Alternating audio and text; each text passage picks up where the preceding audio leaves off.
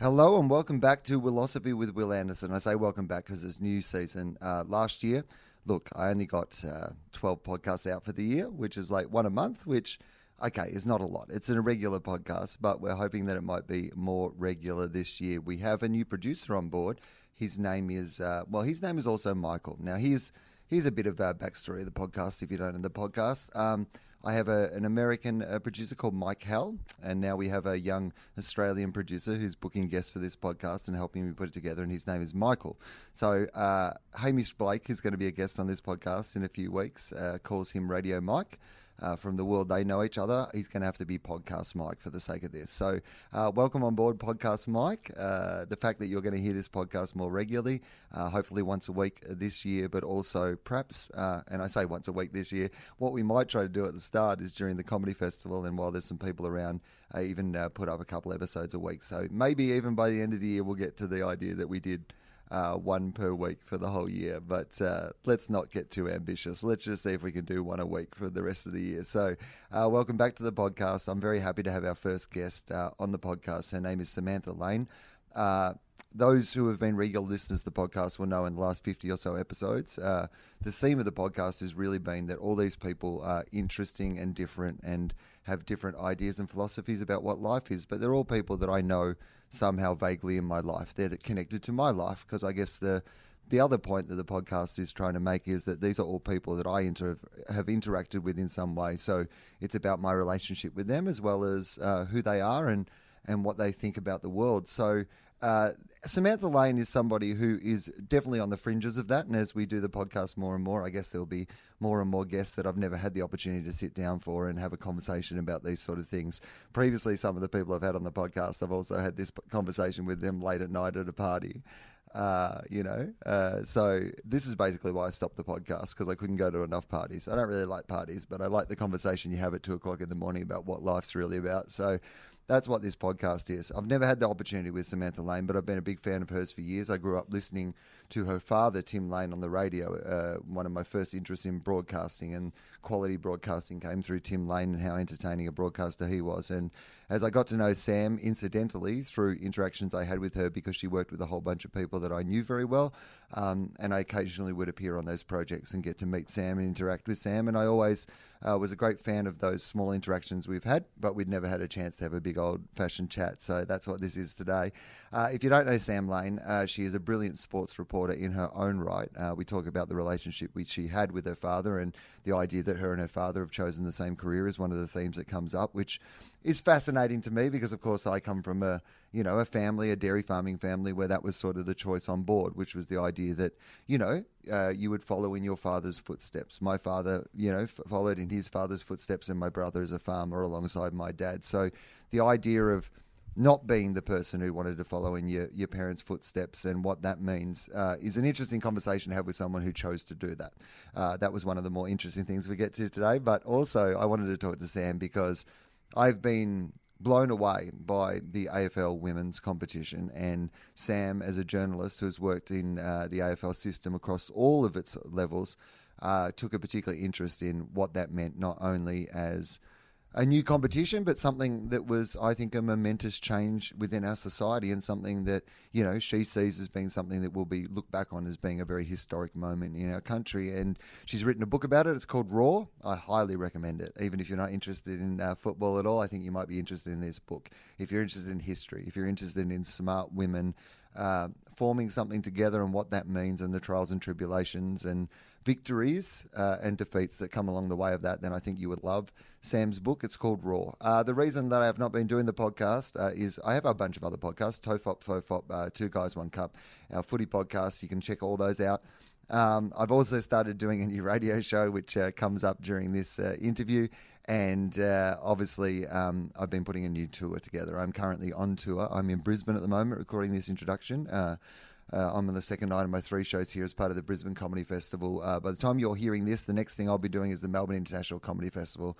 Melbourne is my home again now, which is fantastic, and has always been the city that has been most supportive of me and my comedy. So very excited to be living in Melbourne and actually doing the festival there for the first time since, 16 or 17 years since I was a young comedian starting out on the Melbourne comedy scene. So it's just very exciting for me. I'm very excited about this show. It's been something I've worked on for a very long time, and it's been a real...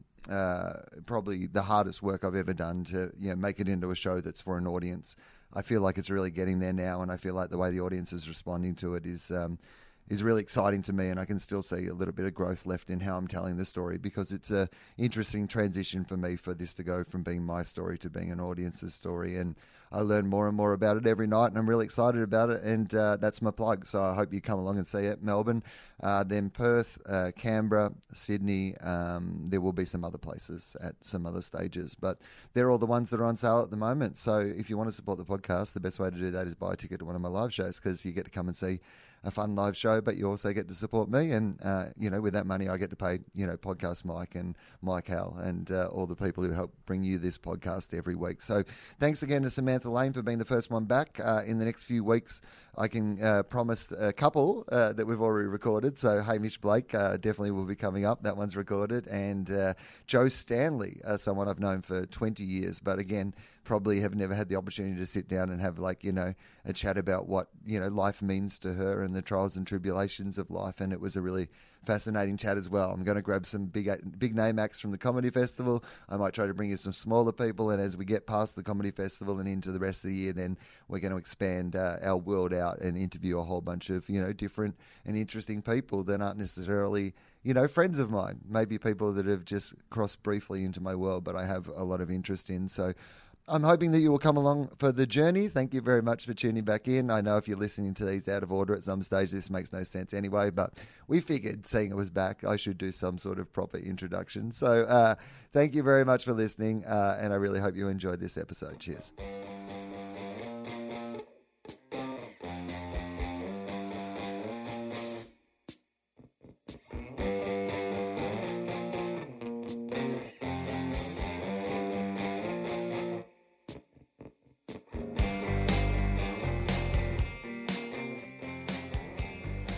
Hello, you're listening to Willosophy with Will Anderson. I am Will Anderson from the name of the podcast, and I have a guest. Oh, we're back. I should mention we're back.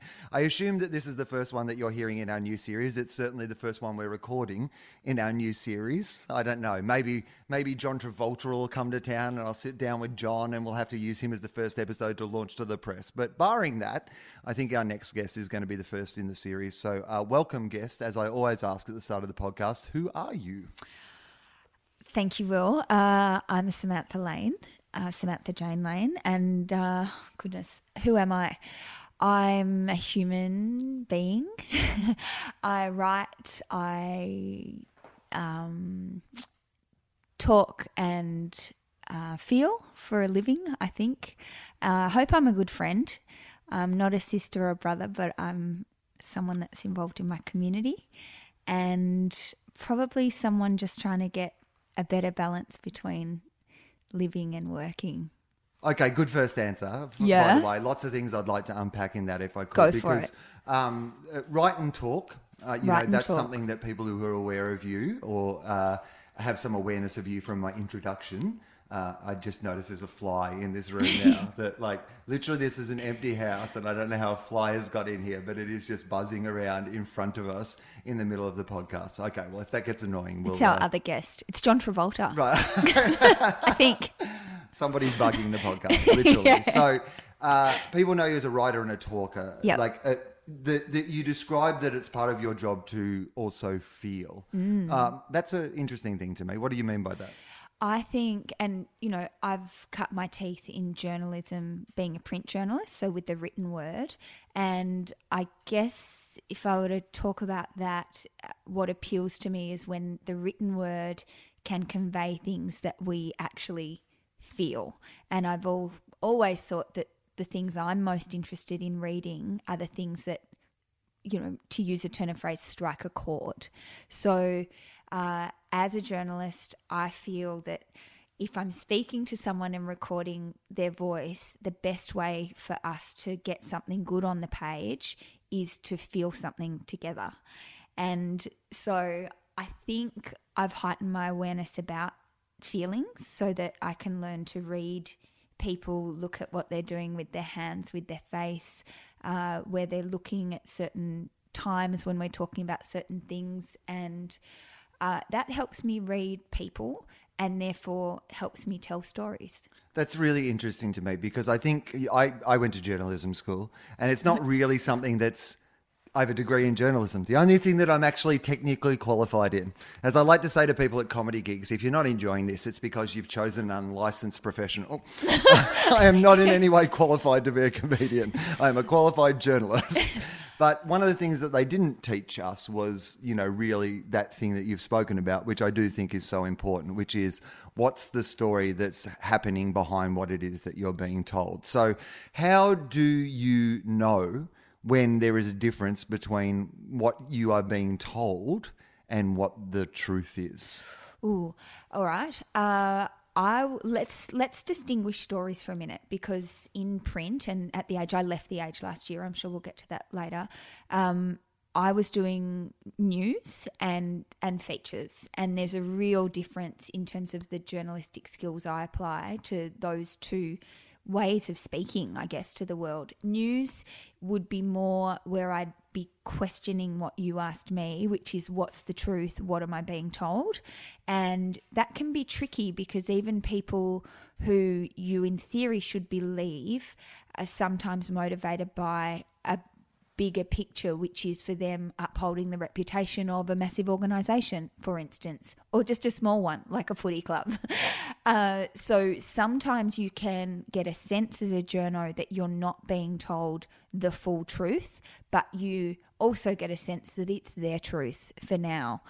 In a feature interview, so if we were sitting down and I was asking you the questions that you're about to ask me, I would actually go in thinking that you were going to tell me the truth, and that if you'd agreed to do a sit down with me, it was because you knew a bit about me and the kind of stories that I like to tell. And I'd be shocked if anyone sort of sat down with me wanting to tell a falsehood about who they are. It's interesting that. I like what you've said there, because I have a bit of a policy in my personal career that I don't do profile pieces. Like I'll do, interviews, publicity to plug something that I've made, you know. So if I have a show or something, I'm happy to do publicity. But the idea of just doing a profile piece, which is like, here's Will Anderson, for no other reason than you should know something about Will Anderson, is something that I have never been particularly comfortable with. I recently did one to promote a bunch of new shows that I have, and this magazine had been asking me for ages, and I sat down with the journalist, and we spoke for 70 minutes, and at the end she sort of commented that she didn't think that I would have, with my reluctance to do that style of things, she didn't think that I would have given her what I gave her, right? And the thing that I said is, well, no. The minute I said yes to doing this, I agreed to the terms and conditions of doing this. Like, I'm not going to come along here and not give you what you need to do your job. If I felt like I was not going to give you what you need to do your job, I would have said no to doing the interview in the first place. Do you find with athletes that they tend to have that attitude that they bring to the table when they're going to sit down with you, an openness to tell their story? Or is there in particularly the football world, something we were briefly talking about off air, is this idea that often they do have their guard up and they have their boundaries up and they're not necessarily willing to share that sort of detail? I think it depends on the setting. So I've interviewed people long form for the paper, so for writing black and white, and for the book that I've just written. I also have this other world, which is Channel 7, Saturday Night Footy, the AFL games all through the season. And there you do those interviews that will probably be your idea of a nightmare, given what you've just told me, which is you've got 3 minutes and you're sitting down and you're going to ask Nat Fyfe, what's happening to the Dockers? Do you like your coach? What do you think of your critics? And by the way, you're really into meditation. Tell us about that. Right. Seriously, that's enough to blow anyone's brain. And yet these players and athletes in other sports are used to having to do that. So I guess I see both sides of that. Typically, again, when I've sat down with someone long form, they've chosen. I don't think I've done long form interviews with people who have been told by a club or an athlete, you know, from a team, you need to do this. I've certainly had people say, I'm sorry, I can't. And I think they're probably the people like you who have sensed, if I'm going to do this, I've got to do it wholeheartedly. And I don't know if this is a podcast where I can ask you questions, but I'm absolutely really interested. It's a discussion. You can definitely ask me questions. Because I'm interested in why you don't want to do what you haven't, well, what you said you wouldn't do, like just the profile thing, and why you said yes to this one. Was it about the journalist, or was it about the magazine, or was it something in you at this point in your life that you felt you wanted to do it? You know what it is? Like for me, it's a really simple state of mind, which is for me, the process of what I do for a living is about the making of the thing. Now, if I am proud of making a thing, then I should never be ashamed of then flogging that thing in whatever place it is. Like if I believe that if I have a quality product that everybody needs to know about, and I want as many people to see as possible, then I don't mind where I go to, you know, promote that product. Come and see this thing that I'm proud of making. Okay. I don't feel that same way about me. Like as in like me just as a, you know, I'm going to go out and sell me, you know, the idea. I've always loved the idea that as much as like, you know, my career has been successful enough, I have a really quiet and modest life. You know, I don't go to movie premieres. I don't really get recognized down the street if I have my hat on. It's the way I prefer to live my life. And so this was really that. I mean, honestly, the absolute truth is I've written this show that is the thing that I believe is probably the best thing that I'm ever going to do. You know, I had something to write about that, you know, gave me the opportunities to write a show that I probably, you know, may not have an opportunity to write again. And I just want, now I've worked on it for 8 months and I just want as many people as possible to see it. So if there's a chance that doing a profile piece in Stella magazine, you know, it gets more people to come and see it, then I was willing to do it. But if you'd asked me to do that in August, when I don't have a show to sell, then I probably would have still said no. And it's funny because listening to you say that, I totally get what you're saying, but probably the journo in me says to me, everything you just said is fascinating. So as a journo, I'm interested in you saying, I just live a humble life. I'd sit down and say, okay, what does humble mean to you?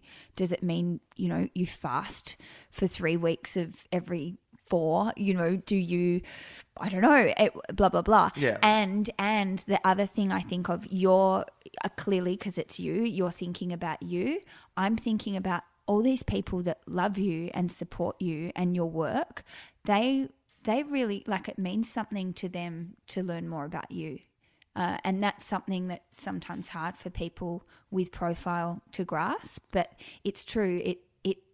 You know, I've dealt with some people in recent times for the book I've written who really had to challenge, why am I telling so many personal things? Because they're personal.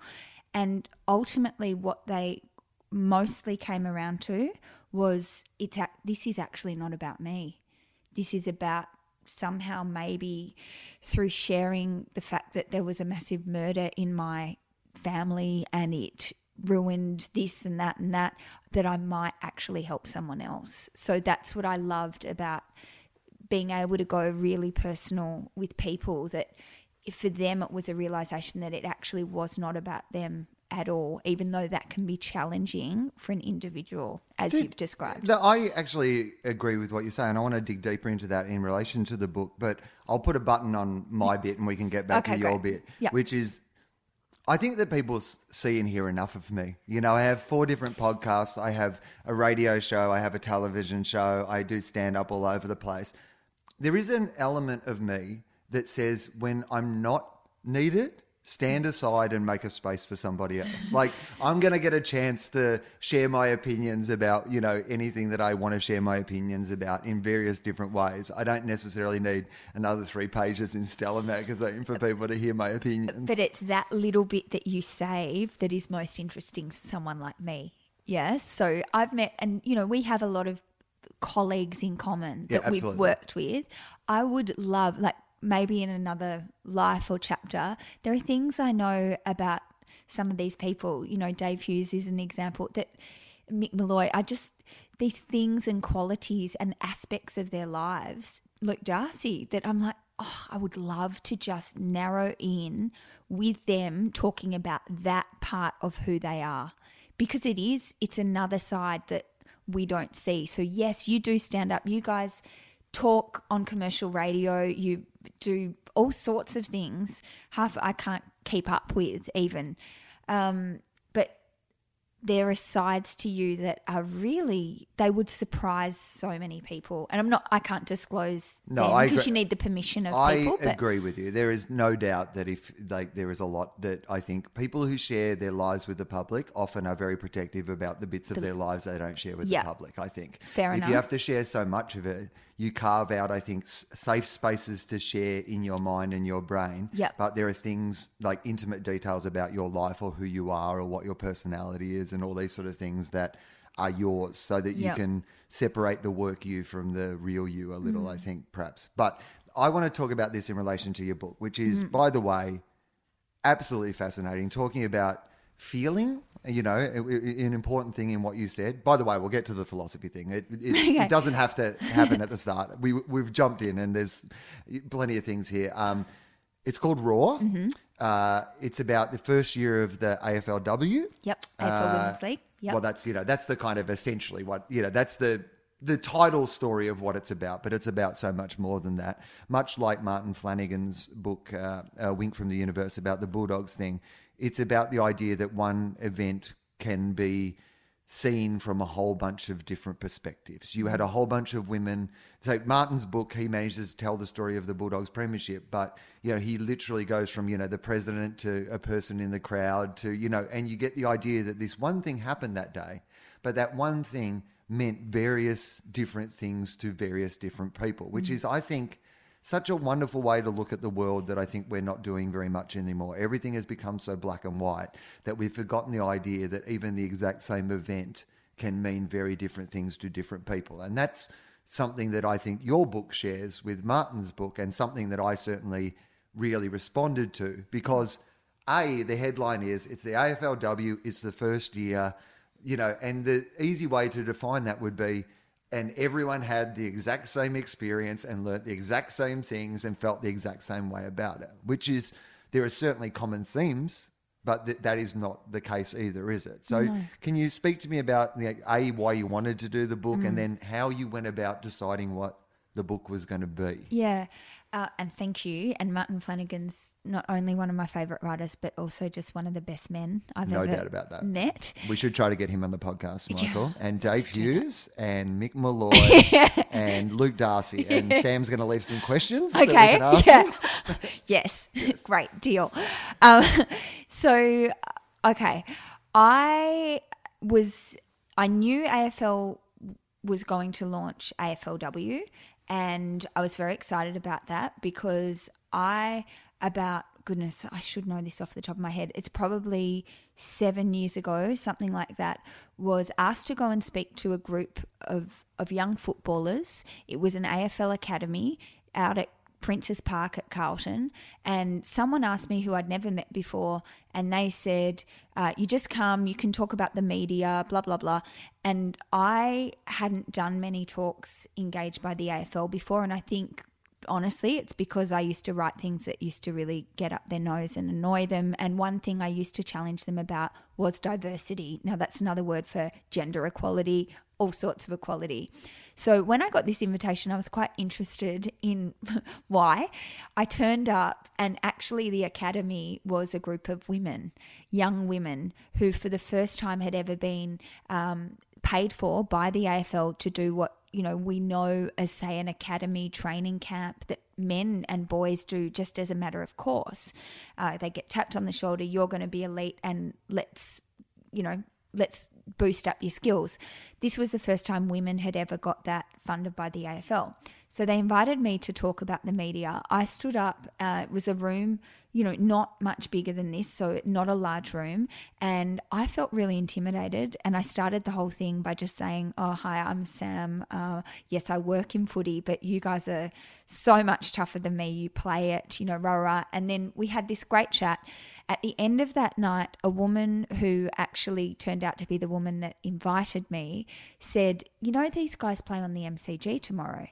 And I was like, no, I didn't. And she said, "What are you doing?" And I had nothing on. I was working, but so I went and I stood next to this same woman who proceeded through the course of this morning to just talk me through every single player.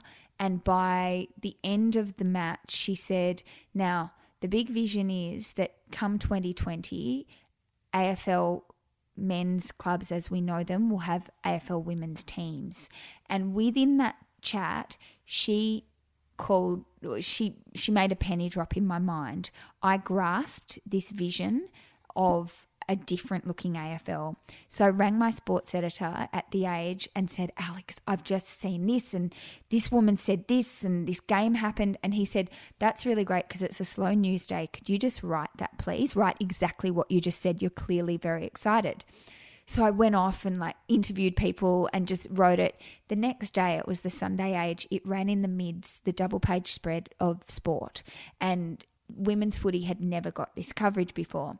Now, that's one thing. What happened afterwards started to show me what existed. I was getting emails, phone calls, letters, handwritten letters of thanks. "Thank you for coming and covering our game. Thank you for doing this. Thank you for articulating the vision." And I thought, I've never been thanked for anything in my life. Normally you get yelled at in the AFL because you've annoyed someone. Nice. Yeah. I was like, wow. But it kicked in for me, I guess, an understanding, the beginning of an understanding of something that was growing but that was meeting a brick wall. That brick wall, it turns out to kind of hopefully be laid out in the opening to my book, which is actually a history of discrimination, of being dismissed, of being ridiculed, being pigeonholed, and a whole lot of things to boot, like homophobia and sexism. And so women have actually been playing organised footy in Australia for more than 100 years. They've been wanting to have a platform like men have had for more than 100 years that we know and love as the AFL. There have been people, male and female, who have been championing that and for a whole lot of reasons have not had traction until 12 months ago. This is modern history and it's a cultural story. It's a cultural phenomenon. So once I grasped this vision, I was not going to let go as a journo who covers men's footy for a living of what was possible. And my motivation was that I love football. I want it to be really, really good. I don't want to play it, but I want women and girls to have the same opportunities as boys and men. And so I started writing it when I could, without going bonkers, and watch this wave of momentum agitated in some of my writing, challenged in some of my writing, but also tried to really profile people who I knew were up and coming players like Daisy Pearce. And then there was a match that... sorry. It's so fascinating because I didn't want to interrupt, but I just want to... I'll forget about this. Yes, so I'm just going to mention Daisy Pearce while we're here. Please. Again, this is good on-air production for us, Michael. We should get Daisy Pearce on the podcast. Do it. But it feels amazing to me that 4 years ago, maybe 4 or 5 years ago, she was the only female footballer, if you'd name me. And I'm an AFL fan, diehard, have a footy podcast, a fan. And if you'd asked me, name a female footballer, I would have said Daisy Pearce, and that was the only one you knew because she'd won every best and fairest every year, and she was the one. But we didn't know her. I knew her name, but to see her A, play football, but B, what she's done in the media space around football in the name of promoting the game, I think, why did we miss this? Why were we without Daisy for, the 5 years previous to this. I feel like not only is it great that we're seeing this, but with that comes that sense of we kind of possibly missed the best of Daisy Pearce as a footballer. Oh, we have. And, we've missed people like Debbie Lee, Will. Like, it's really interesting. You're a Bulldogs fanatic. Debbie Lee is from, that way. And she made a team years ago, and she's one of the heroes in the book. She was the president of the Victorian Women's Football League. When she was 19, she was playing out in the western suburbs in a team that she created, and she thought it was a great day when the male team said, "We'll come and watch you." That was great until they turned up in a hired truck with a hired spar on the back, sunk beers the whole afternoon, and screamed out homophobic remarks. Like, that was Debbie Lee's experience. Yeah. And so all these things, just to go back to my earlier long form, how did this happen? How did I get hooked? All these things said no to women. All these things said to Erin Phillips, who's now the best, most influential player in AFLW, said, you can't play footy. What did she do? She went and played basketball and went to the Olympics. Right. They walked away. But then a lot of them kept went playing. to America and played in the WNBA. And came back to Australia and was the best footballer in the competition. Blitzed it. I mean, it even shines a light on how little we have cared about women's sport in the major media sense, that I know more about Erin Phillips' basketball career now because she's playing in the AFLW than she was a world-class athlete previous to the AFLW, but I'd never heard anything about it. It's amazing, isn't it? And that it's spot on. And that's why it's so powerful for women in sport. Yeah. Okay. Meanwhile, so Erin did her thing, but meanwhile, other players, the bulk actually of who make up the AFLW now, they were just playing out on, any reserve that they could get a look into. And mostly they were pushed aside as second-class citizens because they were women playing footy. And to the AFL, which, the opening of the book is 70 pages, and that's what I'm hoping is a non-boring version of modern history. At the AFL itself, where it always had the power to put great participation numbers into something more meaningful, i.e. a competition, what I've shone a light on in the book in longer form is that the cultural issues were right there at the AFL. So you had a woman commissioner join who was trying to advocate for women's footy and saw glazed eyes. You have a woman who becomes the first ever female football development manager for the AFL who had her salary questioned by the AFL executive because they thought it was a luxury. That same woman tried to see Andrew Demetriou, she says 3 times, never got a response. That same woman is the woman that stood with me on the MCG and gave me my penny drop moment. How much, when you're writing a book like this, there's kind of almost 2 things going on at the same time, which is you're telling a history of, like you said, a moment of history. Like here's a snapshot of, an explanation of and, a documentation of a moment in history. Maybe something that, in the future will be viewed as even a bigger moment than we're realising that it is right now. Although I must say, I was at a party in Sydney the night the first ever AFLW game was played at Princess Park. And I remember I just disappeared for the party for an hour and a half because as soon as you started seeing the reports, like on Twitter in the afternoon, of suddenly the ground was full and it was going to be a sellout, and then suddenly I was overwhelmed by the sense that, hang on, what just happened? Like you could tell that night it was history. Yeah. Right? Yeah. No but doubt. you come into this and then, like most competitions in the world and most things that happen in the first year, there is often a lot more interest or enthusiasm or whatever in the first year of it. And then as something moves forward, it actually can be a little bit more difficult for a while. Did you have any sense of that when you were writing the book about the idea that, things might get more difficult before they get better again? I'm an optimist, so I was hearing people say year 2 will be hard because year 1, as you've referred to, I mean there was a lockout, there were terrific crowds, there was increased sponsorship, and people were turning up to these games and watching on telly. So they're big metrics for people that base success on these things. I'm optimistic because what I know for a fact is that the AFL conducted research with people who were going to the games. So the people that are filling the stands of the Whitten Oval, they were writing down on surveys, I don't consider myself an AFL fan. And then when they dug a little deeper with those people, they were saying, I feel disillusioned. I feel unconnected to the AFL. And I can extrapolate that. That's because a lot of things have happened in sport in general around integrity, sex scandals, etc., that put a whole lot of people off. They think, I don't want to devote my time to watching these buffheads get around and then play up on the weekend. I can understand that.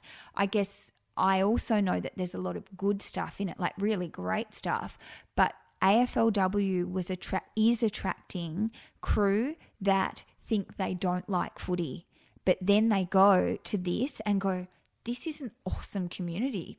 I'm seeing my neighbour, we're talking about it at school, and it's people like us. So it has brought this new audience, and that's why I think, sure, if ratings dip, if crowds dip, fine, but it is undeniable what it has already attracted, and my theory is that is planted, it will grow. I couldn't agree with you more on that point. I find it very weird to follow the commentary that's been around a lot of the media this year around the idea. It feels like it's constantly being compared to the men's game. Yeah, which is tiresome. Well, it's just ridiculous too. I mean, it's been around for, a year and a half a season, and the men's game, as you said, has been around, and look, even, in the professional era has been around for decades. Yep. And these men have had the opportunity to play football since they were 5 and continue to play it through their teen years and, be put into academies and programs and all these sort of things. But yep. So obviously on that level, it's ridiculous to compare it. I understand that the players want to be treated with the same respect and professionalism, which I agree is important. But the overall game itself, I think we almost make a mistake when we try to make it too much like the men's game. It's its own unique individual product. And as you said, it has an appeal to those who think that the men's game has gone in a direction, even the game on the field has gone in a direction they don't enjoy. Totally. Yeah, the women's game has an opportunity to be, an equal thing, but its own different thing. Yeah, and it is so different, and the difference is beautiful. So, their slogan year 1 was see what we create. Well, I liked everything I saw that was created. Again, as a journo, I love how these women have turned up and the way that they speak, they're not that schooled from the don't give anything school. Right. What is that school called again? Yeah, literally they don't give anything in school. I think that's what it's called. Yeah, that's it. Yeah. They just speak as they feel. There is a rawness and an openness, and this, I don't know, just this refreshing gust of air that is blowing through the clubs that have it and making the clubs that don't feel really envious. And we sit down, we're consumers of media. As humans, we sense this really quickly. So that magnetizes people to it, as long as they open their eyes and their ears. So when you're writing a story like this, the thing that I kind of wanted to ask you about is that there's kind of two separate things going on. You're capturing all that, and there's a responsibility, I imagine, if you're telling the story of such a momentous thing to, represent that story well, but you're a journalist as well. How do you balance, your journalist eye, and make sure that you're not writing a puff piece, a PR piece, which it is, by the way, it is not that, but I just am interested more in, how your process works that, how you choose how to tell this story. Yeah, well, thanks for that point, because when I was asked to write it by Penguin, the first season hadn't happened yet. Now, the first season was joyous, and I was totally on that joy train. You know, I was employed by Channel 7 to do the boundary riding. I was seeing it up close. I could touch it and interview it. It was really great. But what I also knew is that for many reasons and many decades, there was a history underneath this beautiful, joyous picture that was painful and that had experienced discrimination. So as a journo, I knew I needed to tell that. So my trick, the difficult thing for me in that first 70 pages was to write, to celebrate. And so I think I started there. You know, I'd certainly get there very quickly that opening night, but I also knew I needed to probe into the boardrooms where it was not respected and it was in fact dismissed. So I felt as a journo, I was never going to write a puff piece, because actually what motivated me to write the intro to the book was about telling the warts and all story, which those first 70 pages are, and then I go into 10 chapters with 11 different characters who I sit down with like this, and they've just essentially opened the pages of their lives and told me stories that hopefully you can see as you read it have a lot of themes through them of resilience, of overcoming adversity. How did Daisy Pearce put up with being the only woman among all the men? How interesting that her dad would sit down with her on Friday night footy and do fake boundary riding, and now she's a boundary rider, you know? So all these beautiful personal insights are through it, but by no means are even the personal chapters just a stroll through the park. Like, they all tell me, so I mean, things that I could never have predicted, Will, and I do have a fairly vivid imagination. I mean, I could never have predicted the terrain that these subjects have walked me through. When you are in an interview, and I've had a few, you know, of these that, you know, I'm not it's not Andrew Denton's Enough Rope. I used to tease Andrew that he didn't feel like he'd had a good interview unless someone cried. That's not the nature of this, you know, podcast, although sometimes it just goes there naturally. And, you know, I've had those moments where suddenly you're in it and somebody's talking about something that clearly they've wanted to talk about for a very long time. When you're a journalist or a writer in those moments, you're obviously aware that, you know, this is the good stuff. This is what you've come from. How do you judge in those moments how far to let them talk, how many questions, when to push it more, when not to push it more? Is that something that's instinctive to you, or that you have like a strategy towards? I'm just interested in, like, you know, when somebody starts to open up about something like that, something that you didn't see coming when you sat down to do the interview. What's your approach? When you asked me the very first question of this interview, I think I responded, I mean, I said a lot of stuff, but one of the first things I said was, I'm a human being. And when I've been invited to those kinds of conversations and disclosures, I take them so seriously, and normally we are a certain way into a chat anyway. Sure, as a journo, I've done my research. I'll be sometimes angling. There are other occasions and more news settings where you push. In a sit down, respectfully, you angle. This is how I do it anyway. You lead, but respectfully. And then you see, and then you pick up on, it might be a word. You might just instinctively say, oh, are you uncomfortable? You're doing that with Picking your my hand fingers, or whatever. That you keep noticing that Yeah, I do. but I do it the whole time. Yeah, okay. Well, no, you okay. won't. I'll you'll have forget to get about it used next to time. But so I suppose I just use instinct, but always respectfully. And look, I don't think it's something I need to be ashamed of. When, such as in this book, when people have talked to me about murders in their families, about loss of other sorts, of just pain, there have been times in these interviews where I've just sat down and I've been really emotional with them.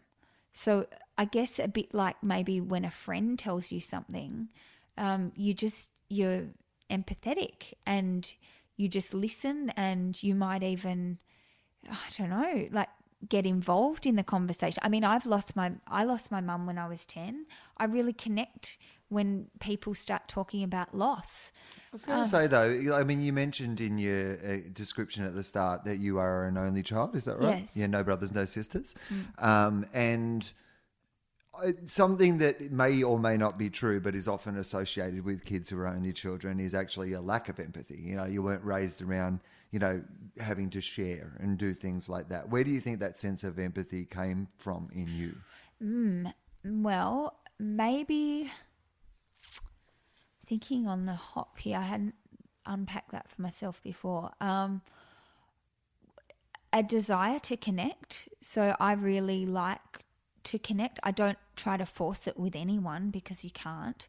But in those moments where you feel like you have, it feels really good. And funnily enough, when people ask me, why do you love footy? It's because it actually helped me connect to the world. And yeah, if you don't have a brother and a sister and you lose your mum at 10 and then you move in with your dad and he's a sole parent, you might have 3 cats, but you've got 2 humans. And so you probably do need to like branch out a bit. And it's funny in life that we tend to connect perhaps most strongly to things that are very vivid for us. And it so happens that if a major event in your life is a death, then if you find someone you can talk to about loss and how actually loss becomes gain and how death becomes life, these happen to be quite deep conversations, and it is sort of group, it's a mutual joy sometimes when you can have that kind of conversation with someone else rather than just yourself from the age of 10. I imagine as a 10-year-old, and, you know, feel free to move off this whenever, you know, you feel comfortable, but to deal with something that big, one of my best friends, Charlie, lost his dad when he was, I think, 11. So, you know, similar sort of age. But, you know, I can imagine daughter and mum, you know, he was, you know, the 8th of 8 kids. So he had a, you know, family infrastructure around him that could help raise him, you know. The story you just tell is that you're moving in with dad, age 10, no one else, 3 cats. And your dad, you know, is a well-known, you know, sports broadcaster and writer journalist himself. And, you know, I imagine was probably away a bit as well. I mean, he was, you know, from growing up listening to him, you know, call sport on the radio, I imagine that he must have been away a lot as well. Heaps. And mum and dad were divorced, so I lived with mum. So this was a massive change. And you're right. I mean, it was late November in 1989 when mum passed, and that's cricket season in Australia.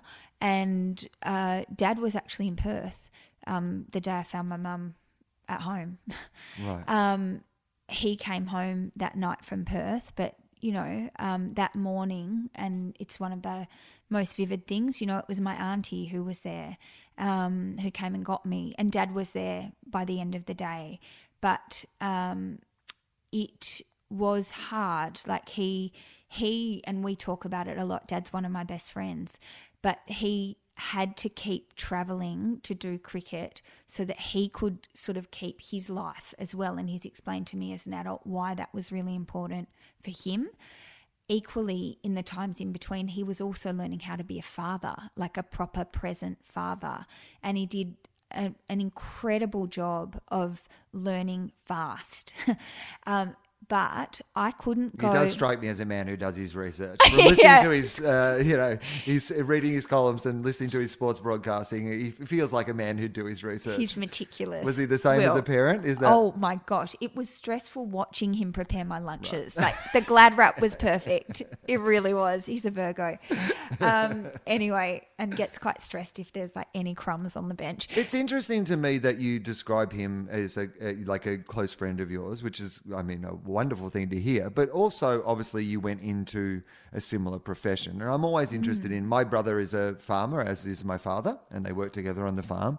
And there's often something about that I, wistfully, look at and go, oh, look at that. My dad and my brother working in the same industry and being able to share this sort of intimate thing together. But I, on the other hand, was one of those kids who, I'm doing something that's almost the complete opposite of what my father's lived on the same road all his life and I can't settle in the one place, Well, he's yeah. never had a drink of alcohol. It's fair to say I've had his share and my share and Okay. some of Mick Malloy's share, it's one of those things where so to me, because I'm not like that, it's fascinating to me when I meet people who are like that. Did you always have a sense that you shared the same sort of passions and interests? Well, when I moved in with Dad, no, because I was that kid that, I would just obsess over Young Talent Time and use the ad breaks to go and get changed into the next costume. Like my life ambition was to be on Young Talent Time. I just,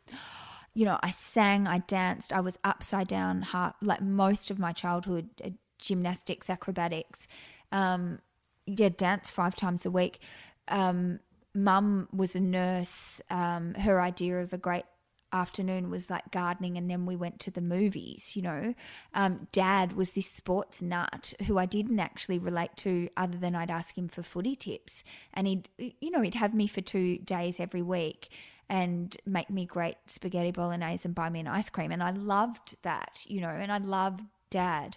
But when I moved in with him, we didn't have a common ground. He'd take me to dancing, but I didn't like going to the cricket. I hated it. And I had to go quite a lot because when he couldn't organise someone to look after me, I'd just have to sit in these sports boxes. And I would sit there, roll my eyes. I thought the men were like old, boring, smelly, and I hated the cricket. I once took knitting to the cricket because I thought that was more interesting than watching a Sheffield Shield at the Junction Oval. It actually, you can probably hear it, it made me angry, like that I was chained to this boring thing. And footy was a bit better, but yeah, I didn't go to footy liking it. Well, that's what I would have imagined. Like that, to be honest, if I was just going to have a guess at those circumstances and what they would lead to, I would have thought it means you have nothing in common and you go, right. So how did you come to a place where you started to like it? So it was through footy, and I still maintain my sort of nose up at cricket, but that's another story. I don't really love the cricket, but with the footy, I suppose what got me was some of these co-commentators of Dad's on the radio, and they were older men, but what I realised after a while, they weren't boring and smelly. They were actually gentle men, and they were interested in me.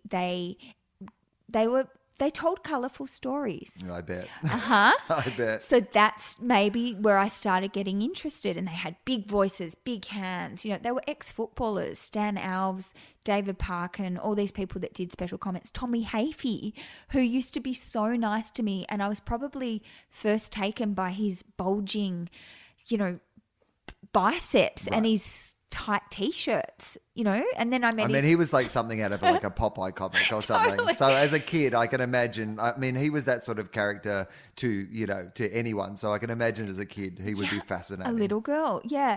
And then, so I was in these boxes, and then I got older because it was, of course, like it's over the course of years. I got older and got a bit more confident. And so at Princess Park, I started walking outside and I started sitting alone while Dad was calling in the grandstands. And it would be like me sitting on this couch, except we've got people either side. I would look to my left much sooner than I'd look on the field, and I'd see a mum and dad and kids. This is where it probably gets a bit tragic because you'll be the psychologist on this, but they would pull out freshly cut sandwiches. They would have a thermos. They would have a rug. They would watch the footy and they would be together as a family. And I'd just be like, oh, this is the next best thing to being them. I'm sitting next to them. And I loved it. And then footy was happening. And so footy, in the end, caught my eye. Then I started loving the footy and the Blues. and they were successful in this period. So, you know, I had that luck of following a successful team. I had access through Dad to people like David Parkin, who became a male mentor for me. You know, he was the coach. He had so many things going on and was coaching bloody premierships, and yet he took time to write me letters. We were pen pals because Dad introduced me one night, and I think introduced our circumstances. David essentially is one reason why I was recruited, because he showed me that my opinion counted, that there were 50% women in every audience, and that there was one journalist who kept capturing Dad's attention, and it was Caroline Wilson. So it didn't take long once I started growing up to go, well, there's some inequality there. I'm going to write about footy. That's interesting to me. Look, how long have we gone so far, Michael, without me asking the actual main point of this podcast? 50 minutes. Okay, well, that's not too bad. We've often gone longer than that without me getting to it. But we should get to it, and then we can reframe the rest of it. You know what? Let's have a little pause.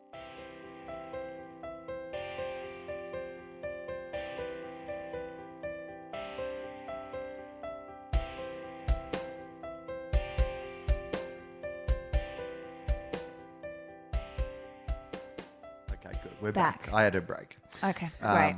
Well, you also were forced to have a break. I'm sorry about that, but it's okay. It's probably good for me. I've already been up for a lot of hours talking, which means Yes. that I've drunk a lot of coffee. So it means that I can only get to about 50 minutes into the podcast without needing a bathroom break. The joys of being an older man. And you switched to tea, clearly. Yes, I have. Yeah. You Once do? I'm finished at the radio, I stop drinking coffee for the day. But I've normally had about 6 by the time it gets to 9 o'clock. So, What time do you go to sleep?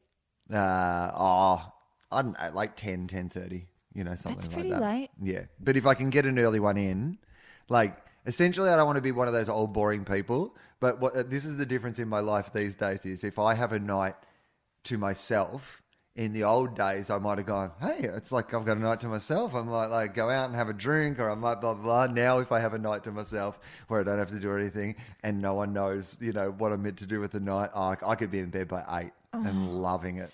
One day I will do that. When I have a night to myself, I stay up till midnight because I just find things to do. Yeah, absolutely. Okay, Don't so get enough sleep. tell me, there's Anyway. the question that I meant to ask on the Yes. podcast, and I say meant to. I'm the person who came up with it. So, Yeah, you run it. You know, I don't have to, but I'm going to. Do you have a philosophy to something? To something. To something. Do you have a philosophy? In life? I like to think it might be a life philosophy. Yep. But I like to lower the expectations and stakes for people. It can be a simple philosophy to anything, really. Okay. You tell me if this is a philosophy. I'll give you an example. This morning, I went to a yoga class, and when I walked out, something that happens all the time happened. I was just walking around the corner, and I noticed some rubbish on the ground, and I start to walk past it, and then I go, okay, and then I have to walk back, and I have to pick it up, and I have to put it in a bin.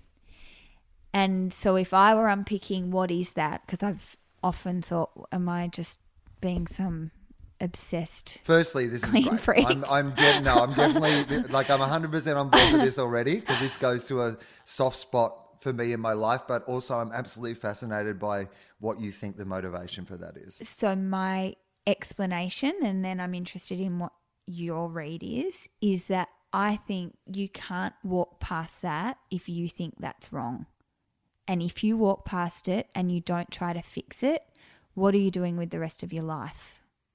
Right. So what you're willing to walk past, the way that some people would say that is the standard that you're willing to walk past is the standard that you accept, right? Yep. So if you are willing to walk past a homeless person on the street and ignore that homeless person on the street, then you have at least tacitly approved of the situation that allows that homeless person to be there on the street. Yes. So yeah, it's interesting. I love that as a philosophy. It's a very difficult one to maintain, obviously, you know, in this big bad world. You know, I mean, it's easy enough to take the time to pick up a piece of rubbish. I mean, but that said, like, you know, people don't pick up their own rubbish. Like, I remember the fascination with the remember, it might have been the Olympics or the World Cup. I think it was the World Cup. And there was a lot of stories about the Japanese fans who were famous for, at the World Cup, after the matches, they would pack up and pick up every single bit of rubbish and leftover things and, clean their area. Essentially, it was like high school. They got the gold medal for having the cleanest area at the end of school sports. But it was an ingrained part of their culture and the way that they, the sporting event had been provided for them, but that wasn't an excuse for them to then, throw their rubbish on the ground and go, that's someone else's problem later. Yeah. So if we can't get people to pick up their own shit, then how do you, get people to pick up other people's shit? Yeah, correct. And I guess I'd apply that sort of idea or philosophy into relationships. So if you, even with work ones where it might be combative or whatever, like just behave in a certain way, keep your dignity, try not, it's not always possible, but try to be composed, try to keep you cool. Don't gossip. Like, I really don't like gossip because I figure if I'm doing it, it's sort of like, well, people should do it about me or people that I love, and I just don't think it's really productive. It's interesting though, because I'm sure there'd be a lot of journalists who would argue that gossip is part of the meat and potatoes of journalism, that information is currency. Yeah, it is. But I would say talking about constructive things as opposed to I actually don't care about a whole lot of stuff that would be classified as gossip. So relationship stuff, just bits and pieces, stuff that actually doesn't matter to a bigger picture. I don't know. I just like that small stuff, mindless gossip about he said, she said, and getting fixated on stuff. I just think if we put that energy into some big things that are kind of wrong with the world, we might be better off in sort of fast tracking some solutions. Oh, well, there's no doubt about that. If we spent anywhere near as much time building things up as we spend tearing them down, we'd really get a lot achieved as human beings. So why don't we? Well, because it's easier to destroy than it is to create, and they both give you the same feeling. Oh my gosh. But the one is so sad and the other one's so happy. I know, but sometimes people feel like the only thing that, I guess it's sometimes I think there is that, there's a famous Peanuts cartoon, and it's Lucy and the football. The whole joke of that was every time that it was Charlie Brown who wanted to kick the football, right? And Lucy would hold it and she would pull it out of the way all the time. That was the thing. And it was the idea that she's constantly torn between that desire to to help or to destroy, to create or to tear down. And those two things are actually often intrinsically combined with each other. It's interesting what you said about the idea that if there's a bit of rubbish there, that you're going to pick it up. But more broadly, it can be a bit more of a, that sometimes you will accept something, that you don't have to pick up every bit of rubbish either, right? And I think there's an element of that in what you're saying, which is if you're in a work situation and somebody is annoying you, you can actually go, well, you know what? That thing is annoying. Yep. But I am willing to walk past that. That is actually the standard I accept. That is part of what comes with that person. There's nothing that annoys me more of when somebody has say, and this probably goes to your gossip thing. Say you've got a friend that everyone ends up gossiping about every time, and they're like, blah, blah, blah this and blah, blah, blah that. And I hate that he does this. And I'm like, well, either accept that he does that or pick up the rubbish and do something about it. But what I don't want you to do is walk past it and then bitch about it. Yeah, or waste our time and our friendship about talking about someone else. I mean, it's a waste of time. Let's talk about something else, And I guess, with that work example, I think there's a real change in your life when you can actually say, this is the way something is, and I'm okay to let that be. I don't approve, but I'll let it be because I can't change it. And that might just be behavior or the way that I'm putting inverted commas out here in the air, someone makes you feel. And I say, well, I mean, we're responsible for our feelings, so maybe it isn't them, it's just something about them. But there are ways in our work lives, I think, of navigating, and personal ones, of just navigating some stuff that we don't approve of, but you can't change it, and you just need to let it be, because otherwise it ends up consuming you like that boring chat about gossip. I'm interested in it. I like it. It's like, it's interesting to me, like, because it's an insight into you. And I imagine that, like, over the journey, you know, look, this is not what's it like to be a woman in your industry, because I imagine, you know, you've been asked a pat version of that question a billion times. But Yes. It's also very important and intrinsic to the story that you're telling, also your story, you know, and the fact that these changes have happened that you're documenting have had broader implications, you know, for you are a woman in what you've described has been traditionally a male-dominated industry. Like Caroline Wilson, who, again, is someone I'd like to get on the podcast. This is a good podcast. We're coming up with a lot of good ideas. You know, was a pioneering person, but you see that with her amazing journalism also comes, you get the usual sort of feedback that anyone would get, right?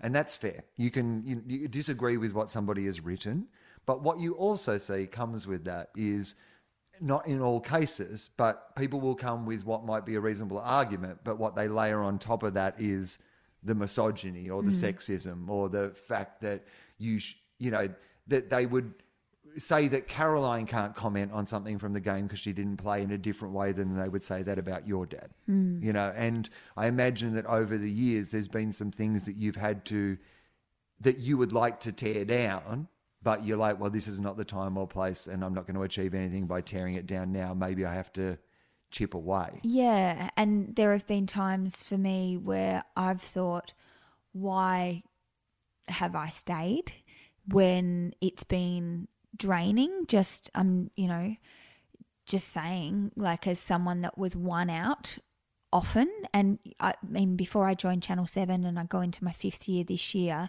I was with Channel 10 on Before the Game, working with these people we have in common, weekly fun and games kind of show. That was one of the most supportive, positive, happy work environments that I've ever experienced. They're not all like that. And there have been periods where I've gone, oh, gee, yeah, is this more taxing and tiring than something else I could be doing where I maybe wouldn't feel a need to kind of fight or to be heard? It is annoying, but I know from reading books like Lean In that it's actually quite commonplace for women who are in particularly male-dominated environments to sit at a table and to say something, and for actually literally no one hears it, and then someone else at the table says the same thing and everyone laughs, or everyone like, that's a great idea. And the difference is actually just a male and female voice. I mean, you could ask, most women in football will just say that they've been there, but ask most women in business and they'll say that. Maybe ask most women in life. There's just something about the experience that makes that so. But I guess I've chosen to be in this very, very hyper masculine place, and frankly, like, I haven't played, I'm not going to play, and I'm not a hyper masculine woman. You know, I'm not an alpha female either. I've always wanted to just be me, but sometimes that means that you get frustrated that you're not heard. Yeah, no, well, I mean, how do you, because this is something that we speak about a lot at Gruen, to be honest. We have a predominantly female team, you know, behind the scenes, and that's started to be reflected more on air than it was initially. You know, so we've lived through times where no one would bat an eyelid at the fact that there were 4 men on a panel show and 1 woman. That would feel like, well, you know, look, balance. You know, there's a woman on the panel. Right? Yeah. You know, like, Great. and I'm not saying that we, to a certain extent, still don't live in that room. I certainly imagine in football, you have often been, you know, the woman on the panel. You know, yes. the person that they can point to and go, look, you know, Look how the woman. diverse we are. That's when people say to me, still, like, I could be in a newsagent and someone will go, "You're that girl from the footy." Right. I mean, that's how I Right. get it. I don't know what they say to you, but you're either that chick, that girl, or the next bit is usually, "Gee, those boys give you a hard time." They actually don't. So I don't know what it is that, inspires this thought, or, "Gee, you give them a good run for their money." I mean, that's my narrative still. Right. And they're colleagues, but they're friends, these people I work with. So there's something in there. I don't know what that is. And to go back to your sort of first point, I guess that's why I was so attracted to print journalism, because when you put something in black and white, it doesn't matter if you are, Sam Lane, a man, or Samantha Lane, a woman. It's in black and white, and journalism holds if it's powerful. So it's a way to be. Tell me about journalism, because this is something that is fascinating to me. We mentioned earlier, we referenced the fact that you have left The Age. A lot of great journalists have left The Age. Unfortunately, print journalism in this country is not what it was. How do you feel about A, leaving somewhere like The Age, and B, just more broadly, where you feel like the state of journalism is at the moment? Leaving, and it was another voluntary redundancy round last June. That was one of the hardest decisions I've ever made, and it felt like a breakup. So tell us why it was hard to make it. Because I love The Age, because I feel it's a really important thing that exists, and because I also believe and agree with everything that you just said about journalism and the standards dropping in this country. So I believe it's really important that it stays rich, well populated. I left in the same round that Martin Flanagan left, so I'm devastated that The Age loses Martin Flanagan's writings. I left because I needed to write this book. So I knew I was not walking away from what I hoped was impactful journalism and long-form storytelling. But I worry when I see, and just you don't have to be Einstein, like when you lose people, when you lose experience like Martin Flanagan and Peter Hanlon and other great writers who have left even just the Age Sports department, the overall production has to be lesser than it was, and that makes me concerned. And that's just The Age. If you're talking about Australia, I worry that my cousins and younger people even friends, they don't subscribe to the paper anymore. Where's your newspaper? You get it at work, but I'm starting to subscribe just because I want to keep subscribing. There's been periods of time where I haven't been working, where the only reason I have subscriptions to things that I often forgot I have until someone finally sends through an article and I click onto the site and I go, oh yeah, I subscribe to this. I can actually read this. It turns out I haven't read anything on this site for 6 months, but you subscribe for the good because I believe in the same way as I think the MEAA is the worst union ever for comedians. Just no interest. In fact, on my card it says actor, because they don't even have a category for comedians at the MEAA. They might have these days, but when I joined, 18 years ago or whatever, 20 years ago, they didn't even have a category for what I do. Oh, they need to change this. They don't really have a passion for comedy as far as I've ever seen.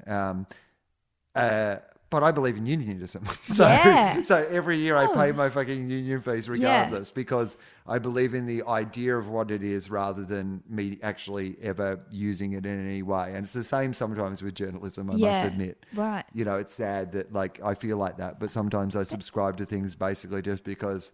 To support. Yeah, right. To support. It's really important. But they've got to change that category thing. Yeah, I'm going to take that on. Basically, seriously, they rang me the other day. I haven't paid my fees. Yeah, Well, they've got my credit card details, so mine keep getting paid. Right, that's Every right. year they send me a notice that I've paid them. That's about what I get from them. You're But still an actor. it's still an actor. Oh, great. I've only ever acted twice in my entire life, both times playing myself, both for one line and both times quite unconvincingly as far as I was concerned. Let's see But- if they add comedian. Yeah. I think they must. the only You're thing that I've writers. ever done to really change that is bitch about it on this podcast. So, I could actively lobby towards something, but Keep up the fight. the point being that sometimes you are supporting the idea of something rather than the practicality Yes. of it. It's interesting to me then where you see your journalism going. If the industry has its own issues that it's going to have to work out, and you and I sitting here today aren't going to be able to hash out all those reasons, why and where it might be going. But I am very interested in where you are going with your journalism, what your aims and aspirations for your journalism are. Oh, thanks, Will. Now I'm in careers counselling. I don't necessarily even mean what Specifically. job would you Okay, like to do? okay, Or okay. I'm more like the actual craft and art itself. Okay. What is it that you feel like you have left to achieve in it? What is it Yeah. that you would like to get better at? Okay, What well- is it that drives you now in a way that it didn't drive you before? Generally to the heart of when you go to work, what is it that gets you excited? Okay. So I would say long form journalism. So what is lacking in this scene that we've just described is depth. Yeah. So we're seeing a lot of websites, a lot of fast news that is, sure, it covers the headlines Clickbait. and it's fairly superficial. Yeah. What I value more and more is the deep feeling. There's that word again. But also just probing journalism, fierce journalism, I value more than ever. So journalism that takes on establishments, that encourages people who don't have a voice to feel confident enough to trust and perhaps have a voice. So that really appeals to me. As much as that can be hard news, what inspires me about that is that it can make change for good. As much as that can be hard going and heavy terrain, I also am very motivated and hopefully get to explore more now that I've finished a book and have left the age, so I've got a lot more spare time. I love long form conversation. So you mentioned Andrew Denton before, Enough Rope. I would love to see that done properly, but in the kind of terrain that I'm more comfortable in, which is sport and the human beings who bring it to us in all these places around the world, but domestically where we follow them like our footballers. So anything that goes beyond the surface, I'm interested in. What are you interested in outside work? What are your passions outside work?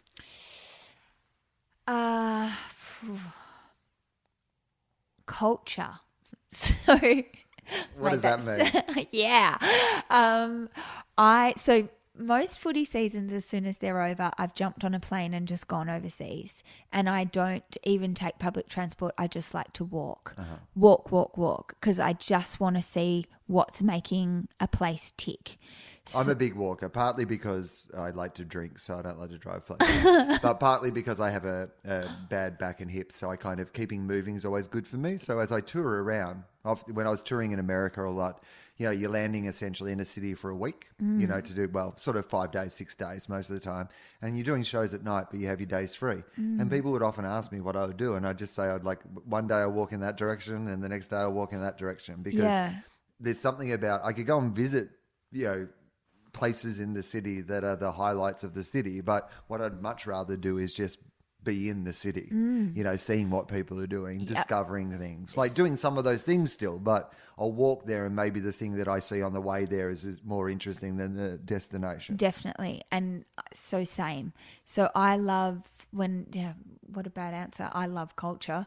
I like to just be in a place. I like to taste it and I like to see it. And inevitably I sit down and just write stuff. I just write a lot. Do you like to write? I love to write when it's just without a deadline or a purpose. And I also do love I know. No, I respond to that very well. But like when I start out writing a show, it's one of the more fun things in the world to do. Yeah. When I'm a week away from a show, I'm like, why did I stay on the farm? This is such a stupid job. I fucking hate writing. But I also do love writing when, it's again, the easiest thing to say, but when you've done your show and you've written it, there's nothing more satisfying, is there? Yeah, well, I don't know who said it first, but, I don't like writing, but I like having written. Yes. And I certainly think that there's something to be that. Definitely. I don't really enjoy writing a show, but I like having written a show. Yes. So same here. I love interviewing too. So often, I'll do something like this, and if I were recording this, I'd be like, gee, that was a good chat and we got some stuff out of that. And then you go, oh my God, but now I've got to write it. Right. And that feels like the biggest weight on your shoulder to do someone and something justice. But then you do it and you go, oh, good. They're happy. I'm happy. Someone rang me and they liked it. This is good. This is why I do it. So yeah, I do love writing, but writing's not easy. I asked this question without agenda, but it's just something that fascinates me more and more. And if you don't have an answer to this, that is also totally fine. But if there is a misapprehension that you think people have about you, what do you think that would be? Okay. Maybe I'll break it into personal and professional. Yeah, sure. Yeah? That'd be great. Yep. Professional, I'd say that maybe a view that I'm a total hard ass, and that, I've been told you're like a dog with a bone, like when you decide to go for something. And maybe that's been seen as a bad thing by people who don't want certain stories told. I think, yeah, I'm hard on subjects, but I'd like to think that I'm also fair. If I've not been fair, I'd want someone to tell me, and I have open ears. So, yeah, I don't know, this notion, and God, if you sat down Carol on this couch, it'd be like she's ruthless. I mean, you can be ruthless on a topic and still care. And in fact, your motivation actually might be that you care about integrity first and foremost. Oh yeah, it's part of the argument that I often get. My employer, one of my employers, Triple M, they decided to have a music count on Australia Day. That was something that I disagreed with, because I'm a person who believes that we should change the date, and look, I'm on the public record and I've got stand up about it, and people can, explore my opinions another time. Listen to the episode I did with Briggs. We talked about it a lot. But people sometimes, like the response you will get, and certainly the response I got in that situation was from people, along the lines of, why do you hate this country? Why do you hate Australia? Blah, blah, blah. And my argument would be in that situation, which is, no.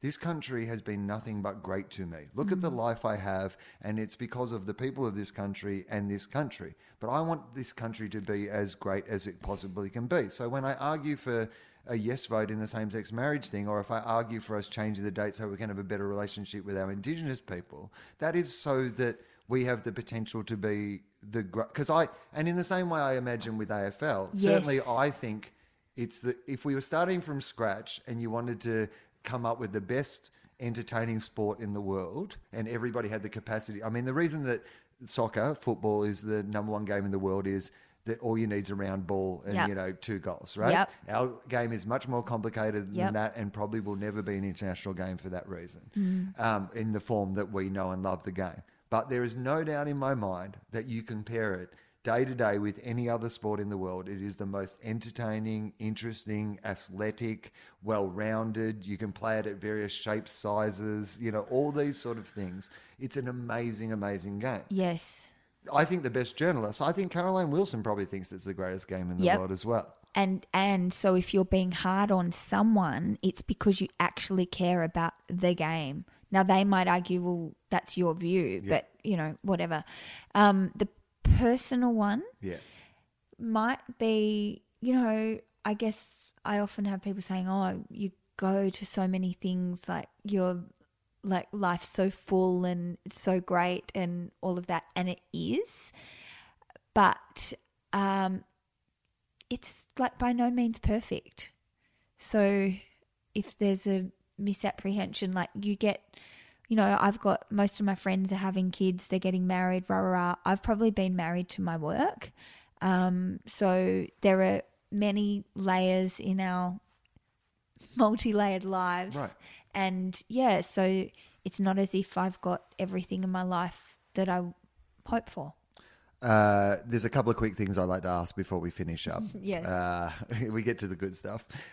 Do you believe in anything bigger than what we are? This is the why are we here question. Do you have any sense of what life is about? Do you have any understanding of it? Is there some bigger thing that you follow? Essentially, it comes down to one question: what do you reckon happens when we die? We're reborn. And I'm not saying that in I'm saying that in a spiritual way. Yeah. And I know this, Will, because of something I feel. And, we've talked about me losing mum. She's been alive in and around me ever since. And I see her in places that I least expect it. And the only explanation is that it's her somehow. It might be a flower that I walk past and it just is, it's her. I don't know how else to describe it. It's a feeling that I'm now actually able to discuss more with friends who are losing people in their lives. And I just say, just be patient, you will feel, and they live on. And so I have no doubt that when we do pass away, we reunite with people that we love.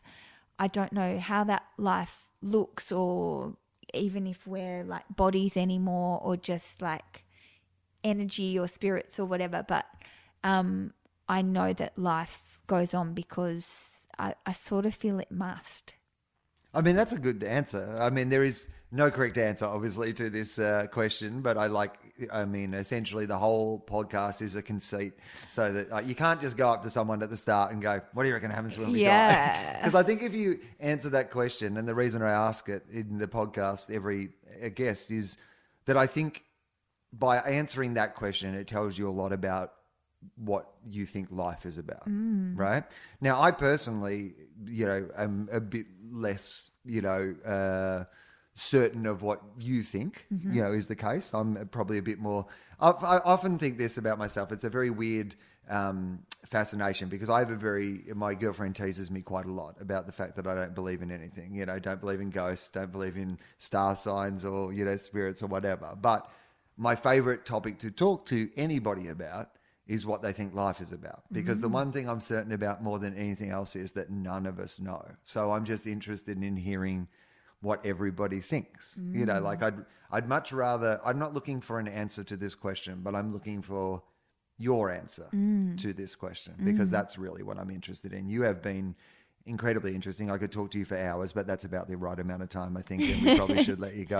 Thank you so much. Let's talk about the book one more time. I will have done a plug up the top, but in case anybody skipped the plug up the top, or they were like, I don't know who Samantha Lane is, I'm going to skip through this bit and I'm going to listen to a bit, and then suddenly they've been fascinated by you for all this time and they've got right to the end and they're like, you know what, I would like to buy that book. What is it called? It's called Roar? Roar, R-O-A-R, but it could have been R-A-W. It certainly has both of those in there, doesn't it? Yes, it does. And the roar's for the crowd that packed out that first game of AFL Women's, because when I closed my eyes and removed the game that we saw, the Darcy Vesio heroics, the crowd that packed the stadium, actually what I was left with was vibration in my ears, and it was an almighty, heartfelt roar. That's it. That's how you finish a podcast. Mic drop. Sam Lane out.